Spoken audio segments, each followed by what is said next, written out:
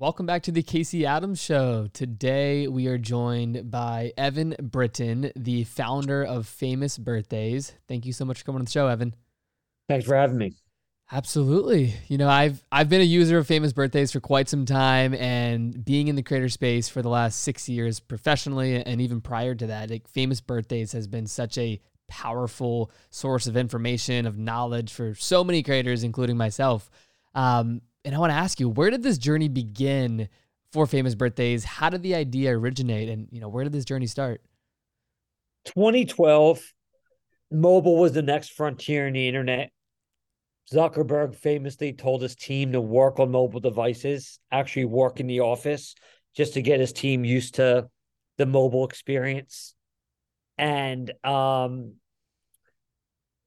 thought mobile was going to be the huge next frontier. In hindsight, it's obvious, but, I don't think it was so obvious that it was going to be as big at the time.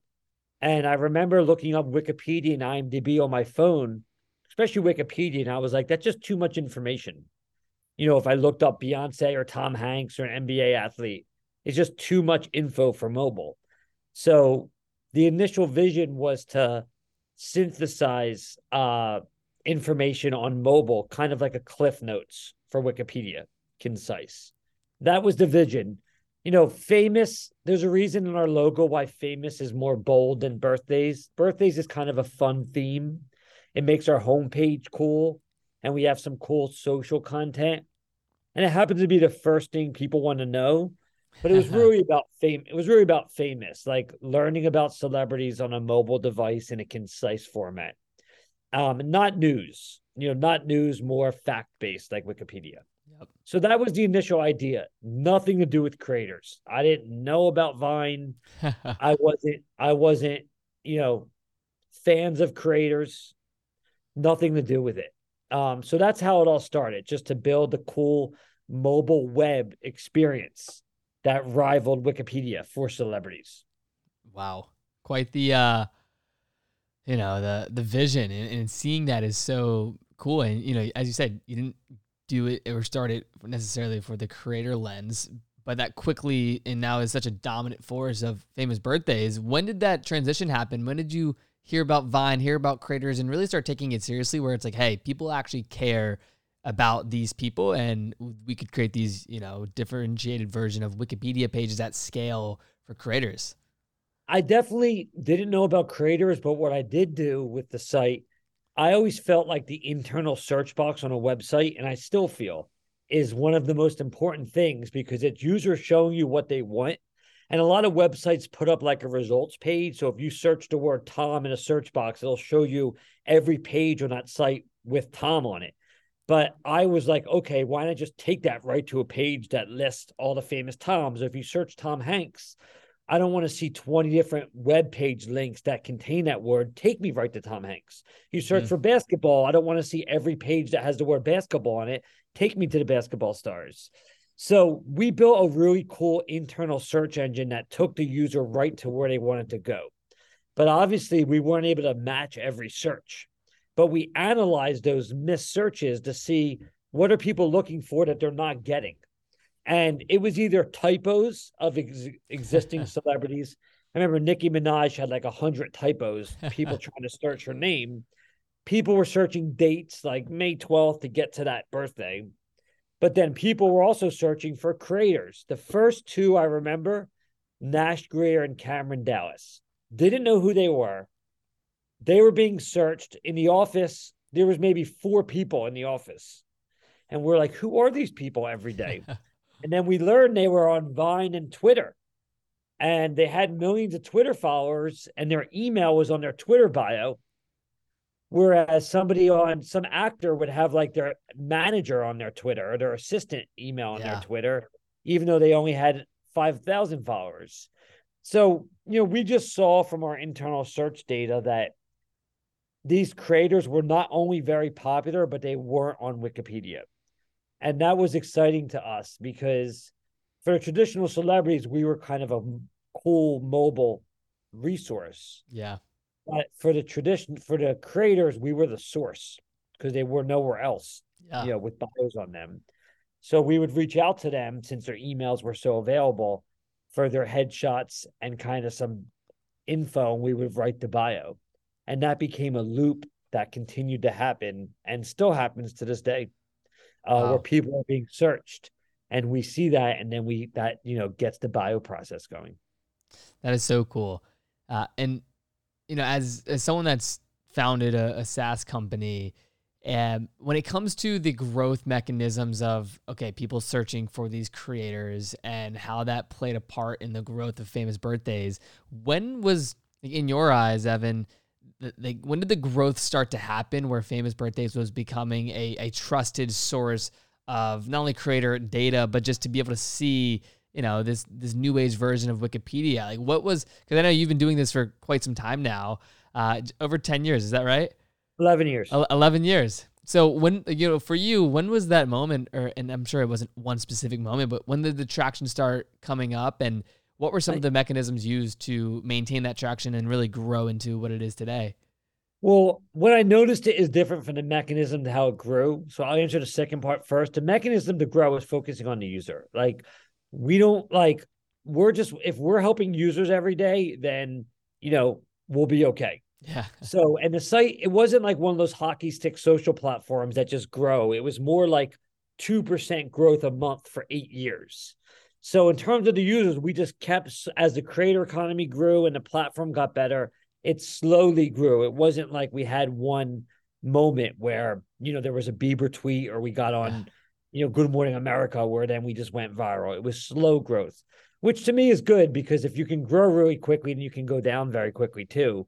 It was more slow growth. But for me, in terms of understanding the impact, definitely at VidCon. I guess it was great that VidCon's in Anaheim because that's a 40-minute drive for me. So I went in 2014. I told everyone about Famous Birthdays. No one cared. And I never took it personal. It's like, okay, like, no one cares. That's motivating. 2015, no one cared. 2016, maybe 10% of the attendees and the industry folks knew about it. By 2017, I would say maybe half of the attendees. And then by 2018, me and our team, maybe we had about 18 people went up there at that time. In 2018, we would get like accosted from wearing a Famous Birthday shirt by fans. I love that site. How do I get on that site? Managers were coming out to us. The social platforms came to us and were asking about it. So I would say we probably had about 99%. Wow. Maybe 95% up to 99% adoption by 2018 VidCon. Now, 4 years prior, it was zero. Wow. So that's when I noticed it, when like these people were like emoting about our brand in line for the food trucks. Yeah. That's when I was like, okay, like, we just can't, we better not mess this up, because it's very hard to have mind share like that. Yeah. you know. Absolutely. That is so cool. Just knowing that too over the years and how that has changed so much. When it comes, you said you were there, VidCon, for example, with the team, 18 people. You said, what does the growth look like from a team perspective? I know, you're a solo founder when you started this. How did the team look like in the early days? Where is it now? And how have you maintained and built the culture within inside Famous Birthdays? We've 70 people working on the platform now. We're doing a lot of different stuff. We're writing bios. We're reaching out to celebrities for headshots. We're manually translating it into 5 languages. So there's a lot that goes on to, construct our proprietary bios that we do. So the team has grown as we've, that's the main core process we're doing. Then we have other, folks on the team working in marketing and so forth. So I think that we're very narrow focused and user driven. We want to be the new IMDb. We don't want to be a TV show. We don't want to do influencer marketing. We don't want to be talent management. And I think that's been good because there's a lot of great companies that are doing great in those industries. We want to continue just to triple down on what we do. And that's kind of always part of what we do. Like at Famous Birthdays, we make it very simple for the users. You come to the site, it looks simple, but there's been a lot of hard work. Yeah. We've manually wrote 255,000 bios. Wow. Manually. Like, that is insane. Those have all been manually researched, manually wrote. How many And is that a that day? Like on average, how many bios is that a day? That's insane. it's been 11 years. So it's not like we're doing Yeah. so, but we've been doing that. And then we're manually translating them. And that's only on people, celebrities and creators. We also have done tens of thousands of bios on like movies, TV shows, web Yeah. groups, and so forth. So Wow. That gives me so many different ideas. And one thing that comes to mind, and I'd love to get your thoughts on this, is AI. Like, when it comes to AI bios, I'm sure you've seen ChatGPT from OpenAI. There's this new technology. Like, I just posted about Chat GPT on Instagram, on oh, LinkedIn okay, today. I'll have to go. I'll have to go Yeah, read about it. But I would love to hear your thoughts on that, because when it comes to, whether that's writing bios for famous birthdays yeah, in this setting, or just anything that has to do with content creators, it, right. it is so powerful, and I'm so intrigued by it. And I truly believe, based off of following all these incredible venture capitalists and investors on Twitter and founders, it's a very monumental pivoting point for what's possible in tech. And I personally look forward to staying on the pulse of the different use cases. But I would love to hear about it from your Yeah, perspective, Good. because Yeah, you're talking about writing manual yeah, bios, yeah. 255,000, and Right. now when you think about AI and the capabilities there, I'd love to hear where your mind goes. Well, we're not going to stop writing our bios. Our bios are proprietary. I think that, and they're in our format. I do think a lot of the AI uh, stuff is going to have a lot of utility, but become a commodity. Whereas what we do with our bios are our format, written in our style, Yep. and written with the quality control that we can control. So, so I do think that for a lot of different businesses, AI, there'll be certain ways where it can help, or certain ways where you need to double down on the old way of doing it. Yeah. But it's also, I think it's also very early, and it's going to be exciting to see, see it advance. Absolutely. I will definitely check out your LinkedIn post after this pod. Um, when it comes to creators, the creator economy, I've been in the space now as a creator. Then I just built and sold my company Media Kits, and just seeing how much it's evolved over the years has been insane. As someone that is just so in touch with the space, with you and Famous Birthdays, you guys have been so ahead of not only emerging creators, but sitting down with creators so early before anyone may know about them, or when they're just starting to get some attention. And I'd love to hear how that has impacted the brand and what you've learned from that when it comes to discovering talent, finding talent, and just being a Yeah, part of some early creators' careers at scale. I think, I guess, in terms of like, what do we notice creators are doing when they're early and rising? I think it's almost similar to Famous Birthdays, how we're consistently wrote 250,000 bios. Emily Mariko is a TikTok star where she was on TikTok with 500,000 followers. And last year, she put a salmon and rice dish, which is a unique combination, in the microwave, and made like a custom food dish. And that video got tens of millions of views. But she stayed in her lane and does a lot of fun food dishes on TikTok. So she's withstood her growth. So I think that since there's so many creators there and so many platforms, and also there is AI, which makes sure that it serves the right content to the right user. So if the AI algorithms know I like trick shots on basketball, they're going to keep showing me that. Yeah. So if there's someone that does a really cool trick shot video, if they just keep doing that, they're going to perfect it, get better at it, and keep showing up in my feed because I'm interested in that. Whereas if a creator went viral for one cool basketball trick shot or food recipe dish, and then went back to doing a variety of content, it's going to be hard for them to sustain their growth and their momentum. So I think the best creators early have a niche that they really focus on and they fine tune, and also have one platform. I always notice companies in their footer link off to like 8 social platforms, and each platform they do like one update a quarter. It'd be much better if that company said, we're just going to focus on this one social platform and actually build good engagement. And that's what we did. We only did Twitter for the first few years of our company, nothing else. Famous Wow. Birthdays Twitter. And then we eventually, like, once we scaled Twitter and really nailed it, then go elsewhere. And I think that applies to creators as well. Find one social platform and one niche on there, block out the noise, and just triple down on there. I think the early creators too, the ones that continue to rise, have that passion to do the work. It takes hard work. They're not lucky Yeah. for being, for getting verified and getting past 100K followers and growing. They're talented and they work hard. So that's what we notice as well. Very well said. And that perspective is gold. So I appreciate you for sharing that. When it comes to the founder journey for you, Evan, what have been some of the most challenging parts of building Famous Birthdays, and just some of the lessons that you've taken away as a founder that you'd want other founders to know if they were starting their journey today?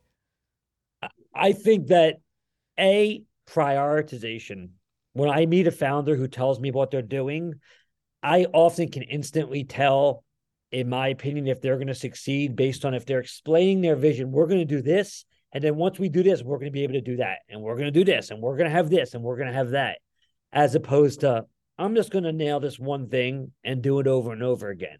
Now, the challenge with that prioritization focus, it's hard to stay motivated sometimes, because it's fun to have, to work on different stuff and try all this other stuff.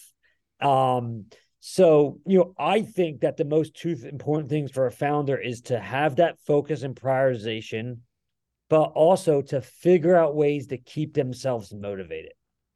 Once a founder succeeds, it's hard if you're staying in your lane to stay as motivated, because you're doing the same thing you were doing a while ago.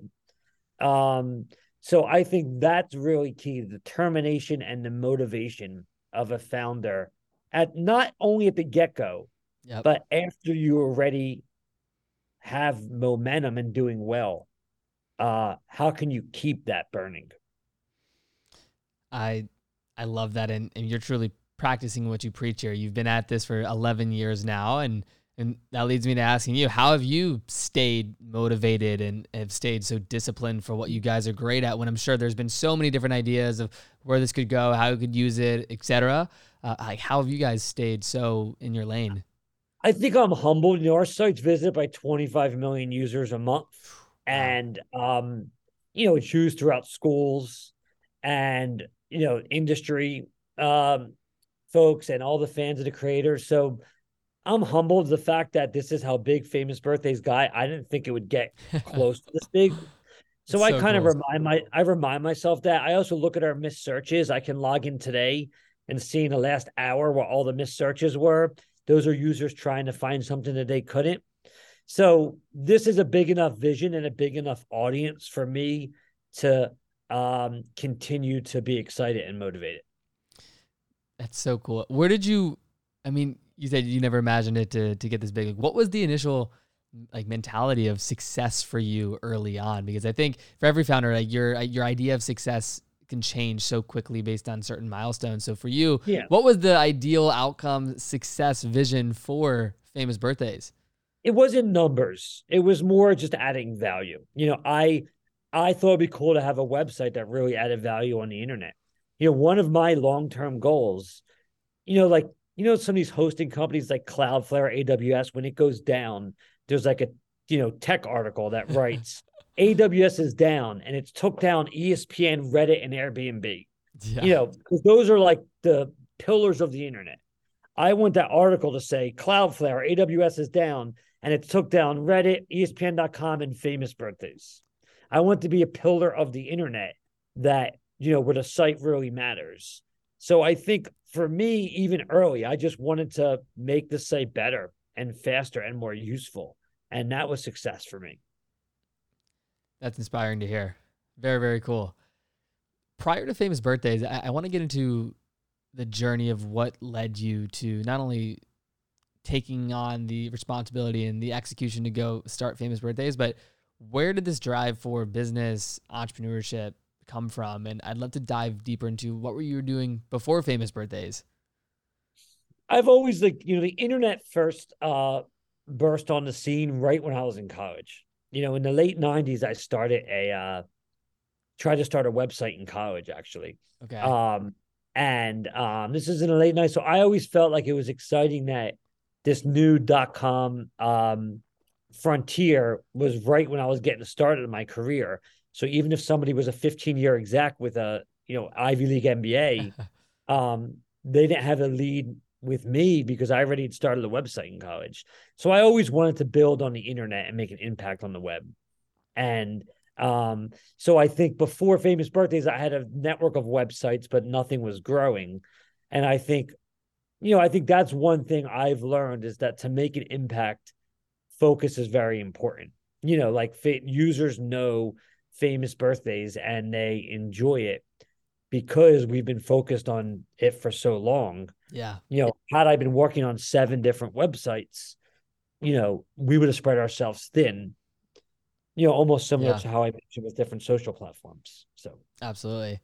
No, that's super cool to hear. And I think it's so interesting because, early young entrepreneurs that are listening to this today, the landscape of creators, the landscape of AI, the landscape of Web3, there's so many new frontiers that are so interesting and fascinating. And it's cool to now think about that in my own shoes as a founder that's 22 and really just getting into this whole world of business to really audit what's happening in these different industries. So kudos for you for being ahead of that curve and that trend. When it comes to Famous Birthdays and the vision moving forward and the creator economy overall, I would love to hear where you believe the creator economy currently is, trajectory. Obviously, people go read articles from different sites, whether that's Business Insider or Forbes, and you hear all these stats and statistics about the growth of your creator economy, but you're someone that has been in it and have been so hands-on for the past decade. And I think your perspective would be very valued here in this conversation, and would love to just hear your overarching thesis, whether that's tech tools, whether that's creators, whether that's platforms, short form, long form content. There's just so much happening, and I'd love to get your lay of the land. creators are doing great. Users love their phones. The social platforms have built amazing technology, and the social platforms are prioritizing creator content. 5 years ago, creators couldn't even get verified sometimes. But, like Facebook famously is like they're moving away from news because it's very divisive and they're, prioritizing more creator content. And then there's also so many different social platforms, which helps creators because, Snapchat, 350 million unique users a day. That's just one platform. Yeah. So there's so many opportunity for creators to, grow their audience. I do think that it's all headed towards short form, which has a pro and con for creators. It has a pro in terms of more awareness and brand building. And it helps Famous Birthdays in a sense because there's more niche creators that it's going more wide. So there's many more creators that users want to learn more about. Yep. With YouTube 5-minute videos, there might have been less popular creators, but they were watching for 5 minutes where they had very deep connections. In 5 minutes, you can watch 20 TikToks. So you might know of more creators, but you might not go as deep with them. So I think that what's going to happen is that, niche is going to be so important with, as I mentioned earlier, with the 15-second content where there's so much content for the AI algorithms to pick from. And I think creators are going to, not monetize as well as they did a few years ago because short form, you have less intention. The CPMs are going to be significantly less. Remember, a 5-minute YouTube video, pre-roll, mid-roll, that can't happen in a short form. So I think that's going to be the next big challenge and opportunity in the creator space is how to leverage the short form scale to make it a business. That said, the industry is very, very strong. And, the attention for creators, which is where it spawns from, is growing.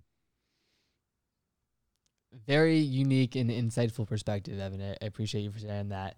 And when it comes to that just sparked an idea of my mind of, you've been VidCon, you've gone to all these different creator events and in person that, a lot of the times this creator economy, it's lived through being on our phones and being, on social and watching these creators. And now taking a step back, you see the biggest creators like Mr. Beast launching their, Mr. Beast Burger and like physical locations, and David Dobrik launching Dobrik's, the pizza shop. Do you think that not only trend, but that model will be more popularized over the years? Or what are some, predictions that you have that how creators can monetize and really take advantage of the opportunity moving into the future when it comes to building brands and actually building value outside of just more attention in the short form? It gets back to when you have a niche. There's a YouTuber with a few million followers who does home aquarium videos where she shows off her home aquariums to her fans, where she makes a little a bunch of fish in her bowl and she cares for the fish and that and so forth. So now she's selling an aquarium kit. So other people, so her fans and followers can do it at home and make their own aquariums at home. And that's perfect because her product is directly correlated to not only the content she produces, but the fans that she has. And again, if someone's just doing basketball trick shots, they might as well start doing it on a little home, basketball net that they can shoot on. Yep. So that food recipe can come up with their own, do this at home kit. So I think that's going to be the sweet spot. And that's kind of similar to the bigger trend you mentioned with the more mainstream, huge creators launching a physical location that can tie into their brand. So that can work. But again, that only works if you have strong engagement and, real authority in a niche. Absolutely. No, it's super cool to see, and just seeing what they're doing on that scale is awesome.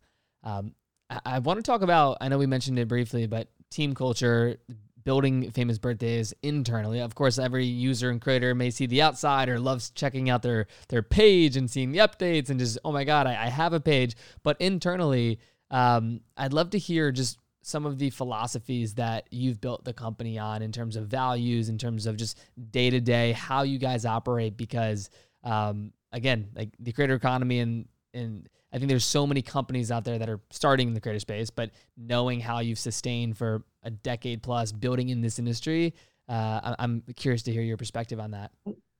We're always focused on the user. We want to make sure that we do what's best for the user and let the chips fall where they may. I think another advantage we have is, since we've been so focused, we can leverage technology to improve our process. I think a lot of people, when they think technology, building some amazing thing, we can build technology that just focuses on our core operation. I remember we work with a bunch of ad vendors, and we signed with Amazon. So Amazon's an ad vendor on our site. And when you sign up with them, you have to fill out a W-2, W-9 form. And all the other ad vendors would email it to us. We'd have to print it out, sign it, scan it, and send it. Amazon built some whole online portal where you can, in 2 clicks, you can fill it out.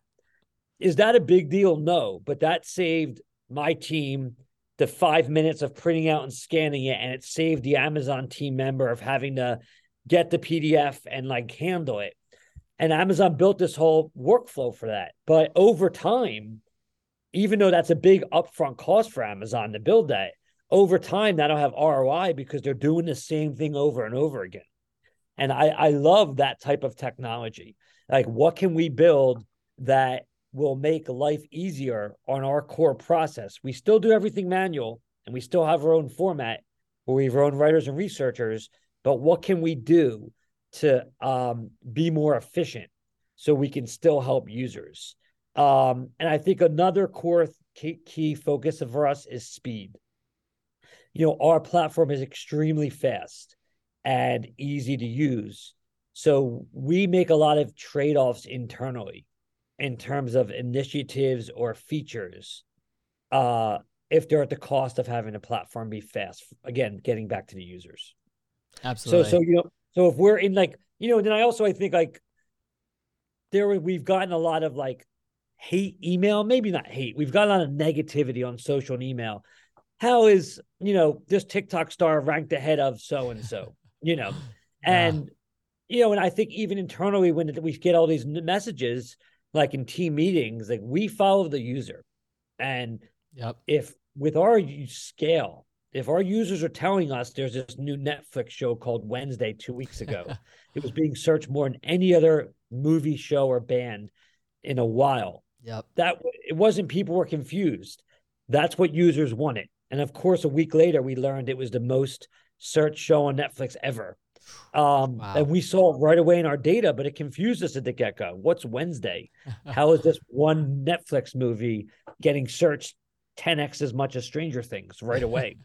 That's So I think crazy. that we always focus on what the user wants and offering a good user experience and then being efficient with our internal process to be able to deliver that. I love that. No, that's incredible to hear. And just so for context, you guys are based in Santa Monica. Is that right? Yes. How has it been? And has that been the whole 11-year period of in Santa Yes. Monica? Yep. Wow, that's awesome. And I mean, being in LA, how do you think about the future of work? It looks like you guys have always been in Santa Monica, physical location. Is the team remote? Is it physical? Is it both? How do you think about that? We're virtual. I think Okay. that for a lot of like our core work with writing the bios and doing the research and reaching out to celebrities, you know, we're virtual and we've been able to be efficient and still help our users throughout the process. So I love that. yeah. Two more So questions for. I have a call. Let's do one more. Okay. And by the way, just this. Okay, I'll tell you after. I have one comment for after. But go on. Yeah. Absolutely. I mean, last question, Evan, that I always want to ask different founders that come on the show is if you could go back in time and give your 18, 20-year-old self a piece of advice about business, life, or anything in general, what would that advice be and why? So I would say a piece of a business advice would be, you know, I think I used to do a lot of fantasy football and I enjoyed it, but I would spend so much time and so much effort like researching who the backup kicker is on a team if they're on a bye and all of that. And that it was fun, but it wasn't related to what I was working on in business. At the same time now, I'm on LinkedIn, like learning from people. Like I'm learning about Chat GPT now, and I'm, listening to podcasts. And I enjoy that just like I enjoyed fantasy football, but it's making me a better entrepreneur and leader and helping my career. So it's important to have hobbies and do fun stuff. But I think to always try to find ways to double down on hobbies and passions that are directly aligned to your career and what you're working on, I think is just a better use of time. And I think just always, when thinking about your career, trying to double down on that. If you have an opportunity to go to a football game or going to a conference, if they're both going to be equally fun, maybe go to the conference because what you're going to learn and gain from that is going to be a tailwind for your career. I love that. No, that's awesome advice, Evan. And for the sake of timing, I want to make sure people, if they don't already follow you, follow Famous Birthdays, that they do. So where's the best place for everyone to learn more? Definitely LinkedIn. That's I'm enjoying on LinkedIn posting about, insights in the industry and about famous birthdays. So I would say LinkedIn. Perfect. Well, Evan, thank you so much for coming on the show today. I really appreciate your time. I enjoyed chatting with you, Casey. Thank you for having me.